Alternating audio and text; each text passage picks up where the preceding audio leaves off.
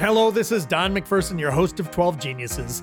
In season 11 of the podcast, we are exploring resilience, failure and forgiveness, leadership, belonging, and a variety of other topics that, when done properly, will help us perform our best. Our guest today is Brad Deutser. Brad is an entrepreneur and author of the new book, Belonging Rules. As we know, it's nearly impossible for people to perform their best when they feel like they don't belong on their team or in their organization. Brad talks about the 5 belonging rules he shares in his book, and throughout the conversation, we dive deep into one rule in particular, listening without labels. We also talk about how these rules can be used outside of work to address our political division, fight gang recruitment, and help marginalized children in our schools. This episode of 12 Geniuses is brought to you by The Star Conspiracy. The Star Conspiracy is the B2B marketing agency for innovative brands creating the future of workplace solutions. For more information, head over to thestarconspiracy.com. Brad, welcome to 12 Geniuses. Thank you. I'm excited to be here. Let's start out with a question. Very simple. What is belonging? I think about belonging as, and kind of the longer definition for it is, where we hold space for something of shared importance. Number one, it's a space where we hold something of shared importance. It's where we come together on shared values, purpose, identity. It's a sense of acceptance. I think this is really an important part of it. It's a sense of acceptance where agreement is not required, but a shared framework is understood. You know, where there is an invitation, we invite, that's part of the leadership of belonging. We invite people into the space, and it's an intentional, it's a choice to be part of it. And it's something that to me is vital to the sense of community, security, and the idea of acceptance. I want to talk about how belonging is created, but before we get there, talk about why it's important. What do organizations achieve if they create this sense of belonging at the team level, at the organizational level? 9 out of 10 employees value belonging as either value it or extremely value it. What we also know, and this is a really interesting shift, it's an interesting shift in organizations, and that is, we've always thought about a hierarchy of strategy is what people are looking at, and culture. And there's a conversation whether culture is over strategy or strategy is over culture.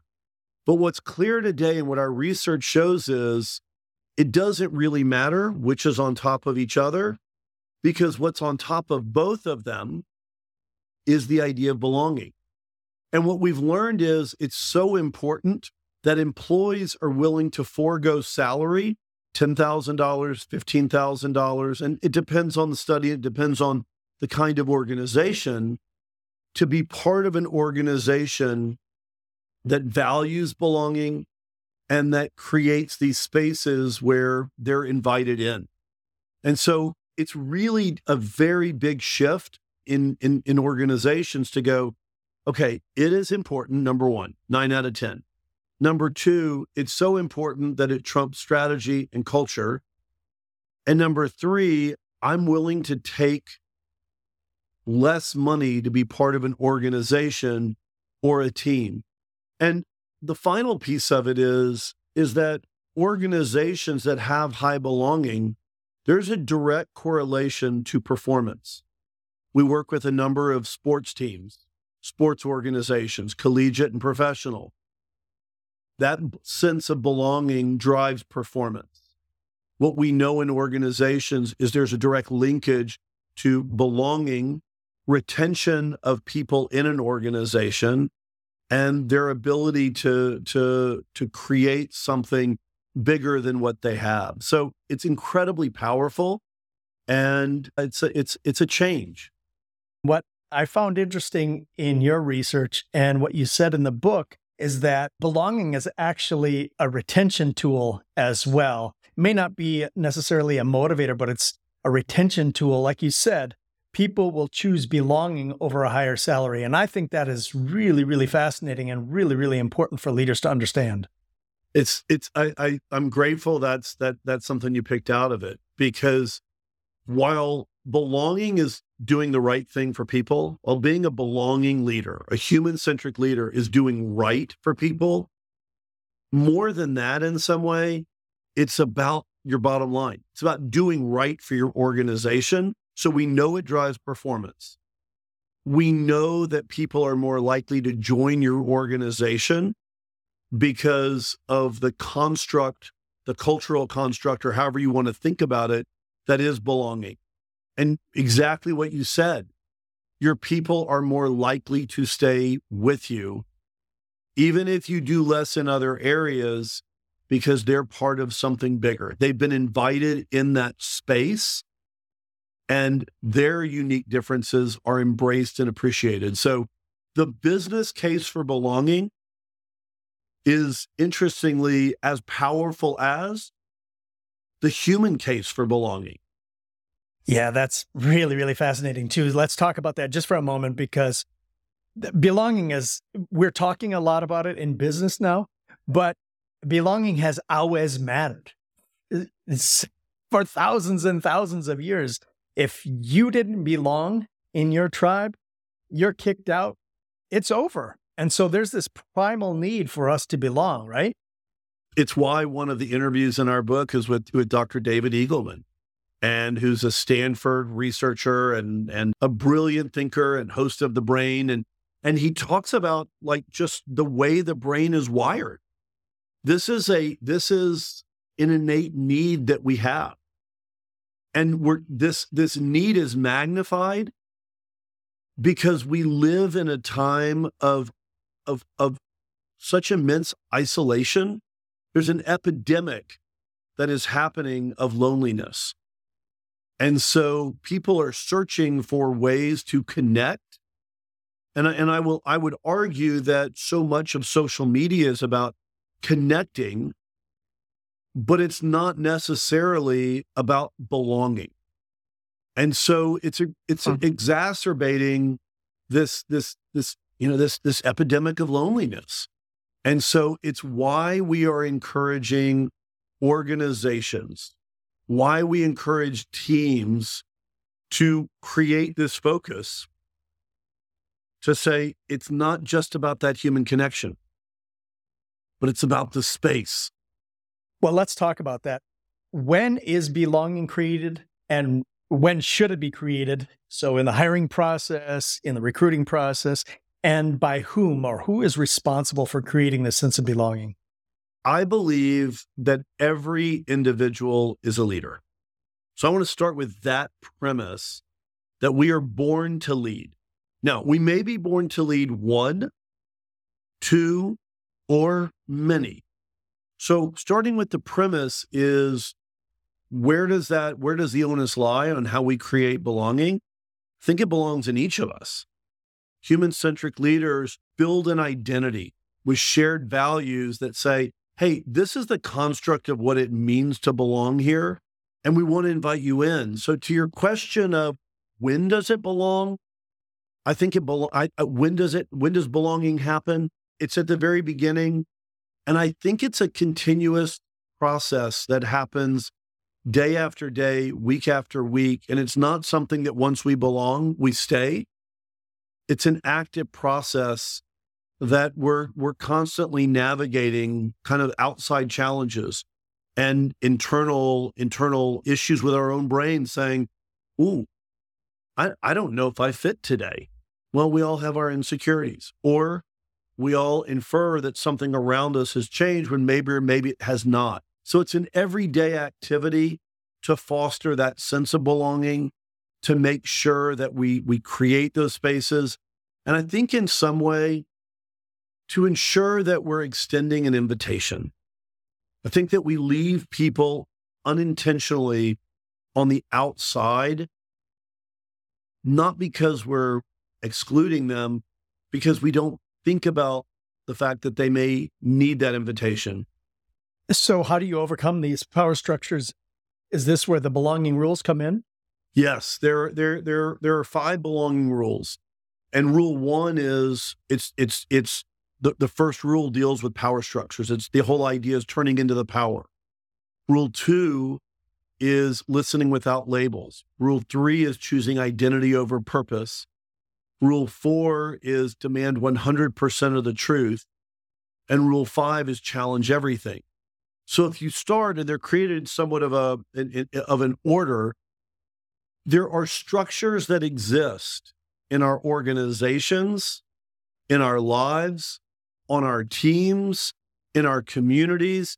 Take this outside of the workplace. There are structures that exist that inhibit our ability to create those connections. And when we simply say, there's something in my pathway, let me go around it, either way, what are we saying? We're acknowledging that that structure may be there, but we're creating a temporary solution. When we go around the structure, it's something, and look no further than a lot of the work in DEI, in organizations, diversity, equity, and inclusion. Organizations are not necessarily willing to have the hard diversity conversation, and instead, let me hire a lower level position, let me give them whatever title I want, but not empower them. That's circumventing it. We're not affecting real change, real systemic change. So we encourage people to begin to look at the structures, and sometimes they're not as obvious as you think. Sometimes it can be a minority view on something. We have a couple people in the organization, but that's where the power may lie, that's creating the structure that's not allowing us to create that belonging. And so that's where that comes into play. One of the interesting parts of the book is around listening without labels, and the chapter is called Who is White? So it's comma, who is white, comma. And when I read that label or that title of the chapter, I was thinking, well, there should be a question mark here, but it's not. It's an identification, or it's a label that's put on you. And I wonder if you could share that story, because I think it's really powerful. And then I have a follow-up question to that labeling. Yeah, it's one of my favorite stories in the book. And I love all the stories, but that one in so many ways is the reason I wrote the book, Who is White? I was working for a university. I was brought in to deal with a very complex issue post George Floyd. And I learned more in that project than just about any time in my life. The sides were so deeply divided. The misinformation was incredible. I thought I had a perspective going in. And what I learned very quickly is I also thought I had the answer for the problem. But what happened is, on my first day on the job, I realized I listened to 8 people I interviewed. The next day I listened to 8 more, and I thought I only needed 16, 20, 30 interviews. And 3,500 interviews later, I realized that it was okay for people to have different points of view. They just wanted to be heard. And too often we don't take the time to hear people. So we push them in the corner and say, label them and go, well, those people. In politics, it's easy. You're either on this side, or maybe you're in here, but you have to fit within a certain narrow label. And so in this case, I learned that no, it's human beings that want to be heard, that have a perspective. And sometimes when they share that, even if they disagree, it's the fact that they've been respected and heard that's important. So we went through this process, and as the story went on, we listened, we understood as part of this process that the pathway forward was to share research, to tell the story in facts without telling anyone what to believe. This is right, this is wrong, but simply to trust people and say, I'm going to give you all the information, the real information. Do with it what you want to do. If you still disagree, you have the information to do it. If you agree, great, you have the information to be empowered. What happened is, shortly after we arrived at the solution, there was a newspaper article. Well, before the newspaper article, there was an article written right after we released this report. And my partner in this is Black. And that's an easy label. But what the real story is, this is one of the most thoughtful human beings I've ever met, one of the deepest thinkers, one of the greatest scholars, researchers, and teachers that I know. But in the first article that was written, it had his name, comma, who is Black, comma. And it then proceeded with the story. Well, why did they do that? They were trying to put him in a box that because of the color of his skin or some defining characteristic to them, it will help the reader understand all the things that came after. And he explained to me, he said, Brad, it really hurts me. I wasn't chosen because of the color of my skin. I was chosen because of my scholarly research. I was chosen because of my openness to have debates, to challenge, to be willing. And I said, let me help you. Let me go to the reporter and let me change it. And he said, I don't want your help. Fast forward a couple months and another story comes out. Many stories have been written in between, but someone decided to make me the story. And in this case, they said Brad Deutser, comma, who is white, comma, is hired to deal with diversity, equity, inclusion, on and on and on and on. I read the article and I was devastated. And candidly, I was in tears. And friends around me looked at me and they said, that was a great article. Like, you're in, what a great article. Look what you're doing. And I was like, but you didn't read the article. And I said, do you understand how hurtful it is that Brad Deutser, comma, who is white, comma, I've worked my entire career to be in the most challenging environments, and now I've been pulled outside of that environment because of the color of my skin? They're like, but you are white. But it's irrelevant to the story. It's exactly. It diminishes it diverts the attention of the reader to your race and not your credentials, not the methodology. That was so frustrating to me. And the reason why I wanted to tell that story is because I had this epiphany as I was reading it. And I watched the news, and when you see a political interview, almost always you see a D or an R by the person who's being interviewed's name. Democrat from New Jersey, Republican from Florida, whatever. And I try to be non-biased, I try to be open-minded, it filters or it provides a bias on how I perceive their message. And that I just find that is so wrong, because most of us are just looking to see, is that person on my team or on the other team? That's how I'm going to determine whether I like what they're saying or not. Isn't it amazing? But you're not alone. I think we all do it. And the sad part about that is when the R or the D or the I are not next to the name, we freak out. Well, I wonder which side. I wonder, should I give them credence? Am I open enough to let them, wait, hold on.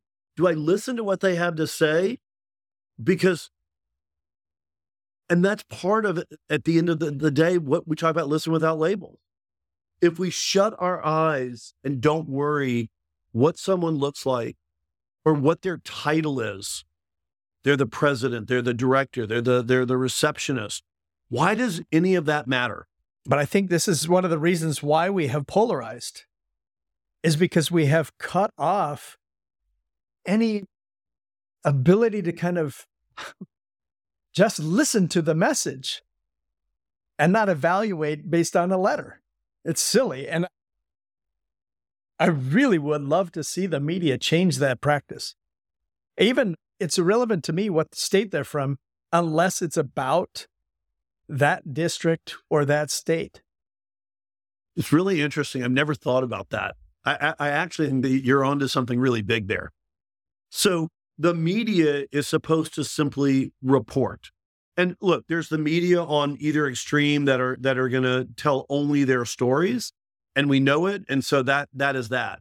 But media, when it's at its best, is simply sharing information. Doesn't matter this perspective or that. I'm giving you both. And it's what we try to do with our business. I just want to give you, I want to trust you. And I trust people. So we talked about the middle. The movable middle is this giant, it's the majority of people out there that just want information. And what happens if the media does what you said and say, you know what? I'm just going to put the name. I'm not going to put a letter by them. And I'm going to let you listen and discern what sounds right or wrong to you. And what happens is, my bet, and I think we might be on the same page on this, is we're probably going to get to a place where people begin to think more. We don't have to be right. We don't have to be wrong. But we can kind of get to that place where it's like, you know what? I wonder what I think on that. As opposed to, it's this, so therefore I must think this way, even if my inclination is, it's a little bit off. What are leaders getting wrong about belonging? Leaders are viewing belonging as soft, as touchy, as feely. They're viewing it as a nice to have. Leaders are thinking that it's sometimes political. I can do belonging instead of DEI. I can do belonging. I can say belonging instead of inclusion. And I think that's wrong. And so where leaders are getting it right is where they understand that there is a financial output. There is a real business reason for this. It's human, but it's business. And so again, we can do the right thing for people and your bottom line will improve. You can do the right thing for people and they will stay with you. You can do the right thing for people and they will perform higher for you. So what they're getting wrong is they're not understanding that they're putting it as an extra where the research clearly shows that it sits above. And if we elevate belonging in an organization above everything and say we are genuinely trying to create spaces, we live in a society where we're all different. We're going to have different views. We don't have one view. Creating those spaces where difference is okay, but that shared framework, when we do that, we're inviting the best of people in. How can we use what you know about belonging and apply it to addressing division in our country, polarization, school shootings? Because we know a lot of the people who are perpetrators of school shootings feel alone or feel a lack of belonging. How can we address gangs and kids entering gangs? I feel like what you have written about can be applied much more broadly in our society, and I wonder if you could comment on that. I love that that's something you picked up in it. One of the earliest stories in the book is about the Boys and Girls Club in Jackson, Mississippi. It's an organization that I got to meet the then leader of the organization. And I was struck when we were talking not about belonging, but she was very, very specific. And she said, we need X number of dollars and X number of cents per child that we bring into our organization. And I thought to myself, this is really odd. Why do you need that much money? And why are you so specific? She says, well, we're so specific because we have a duty to our donors to be that specific. And we need that much money because of the competition. So I immediately had to have the right answer. And I said, oh, you're competing with the United Way. You're competing with other organizations. And she said, no, we all have our place. We're competing with gangs. And I thought to myself, wow, this is a really important moment. Boys and girls clubs are competing with gangs.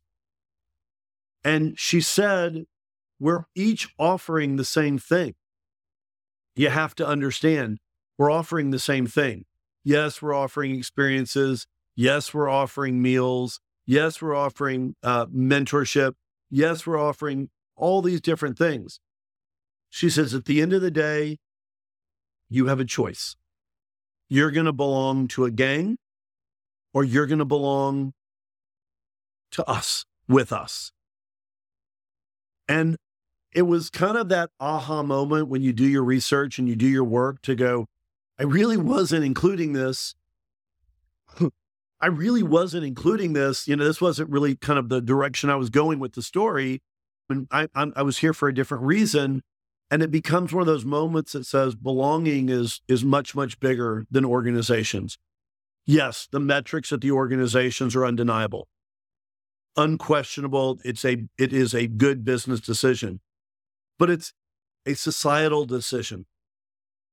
And we each have a responsibility to think about, starting in our own families, starting in our own communities, who are we leaving out?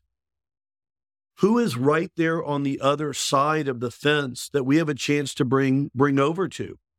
And so the rules are designed to help us think about that. If we each committed, and you just want to take one rule at a time, and you take the rule of listening without labels, it's hard. We are so conditioned to go them, us, they, whomever. We're all different. We're looking for divisions. But if we try to do a challenge, a 1-week challenge, and say, you know what? This week I'm going to challenge myself to listen without labels. I'm going to, every single day, I'm going to be really focused on not having to have the answer, not going into a conversation with me versus them, me having to be right, me knowing what they're going to say just because of whatever it is. And putting some of the basic tools in place, see how many people we begin to bring inside our world. See how that begins to create an invitation. I didn't know, Brad, that you were interested in that. Thank you for listening to me. Those kind of things are the change that we need in society. And I'd love to tell you that there's going to be a leader that we're going to elect or hire or do whatever that's going to say, here we are, let's all come together. And it will be great if it is. But I believe that the onus of belonging is on each of us as leaders of ourselves, to begin that invitation, one person at a time, bringing them in, one group at a time, and going out of our way, sometimes being uncomfortable with that. Yeah, I completely agree with you. And I wish that you were teaching this to grade schoolers, because I think foundationally, if we started there, our society could be completely transformed in a generation. I completely believe that. It's funny. I had a project that I'm working on, and I have a major initiative at a university about how do we eliminate hazing? How do we create belonging and this sense of belonging in organizations? And we're going to change the dynamic. We are winning. We are at the early stage, but we are winning in that. And I was asked, they said, you spent 3 hours with these the other night, these young men, on talking about this. Is that really the best use of your time? I was like, I can't imagine anything better than talking with the next generation, because in so many ways, they are smarter and they are so much more open to the change that's needed to bring people together. So I love it. And what you said, one of our next projects is, how do we take belonging rules and make it for young adults? How do we take belonging rules and make it for kindergartners and begin to take the rules in an age-appropriate way to have those conversations. The power of belonging rules is, number one, that they work. But number two, they're things that each of us in our everyday lives can embrace as a whole, as a system, or just one by one. As you said at the very beginning of this conversation, we are all leaders. And I would hope that once somebody is included and gets the sense of belonging, has that picket fence gate open up for them, they turn around and look for somebody behind them and pull them in as well. I think if we have that responsibility, then so many more of us will be able to flourish, not only in our work, but in our society.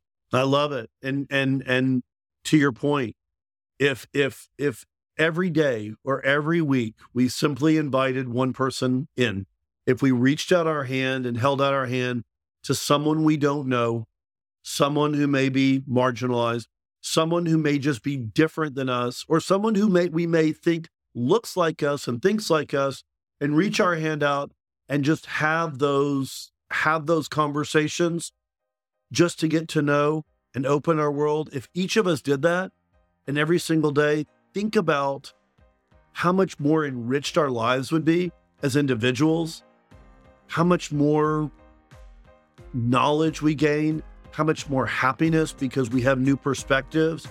And think about what it does from a societal perspective. It's huge. I love it. Brad, thank you for your time and thank you for being a genius. Thank you for listening to 12 Geniuses, and thanks to the Star Conspiracy for sponsoring this week's show. We will return next week when I interview author, entrepreneur, and 4-time USA national champion and Hall of Fame gymnast Lisa Carmen Wang. Lisa and I explore the drive and discipline that helped her become a world-class gymnast and how her experiences as an athlete helped her succeed when her competitive athletic career ended. Thank you to Richard Jocelyn for producing this show. To subscribe to 12 Geniuses, please go to 12geniuses.com. Thanks for listening, and thank you for being a genius.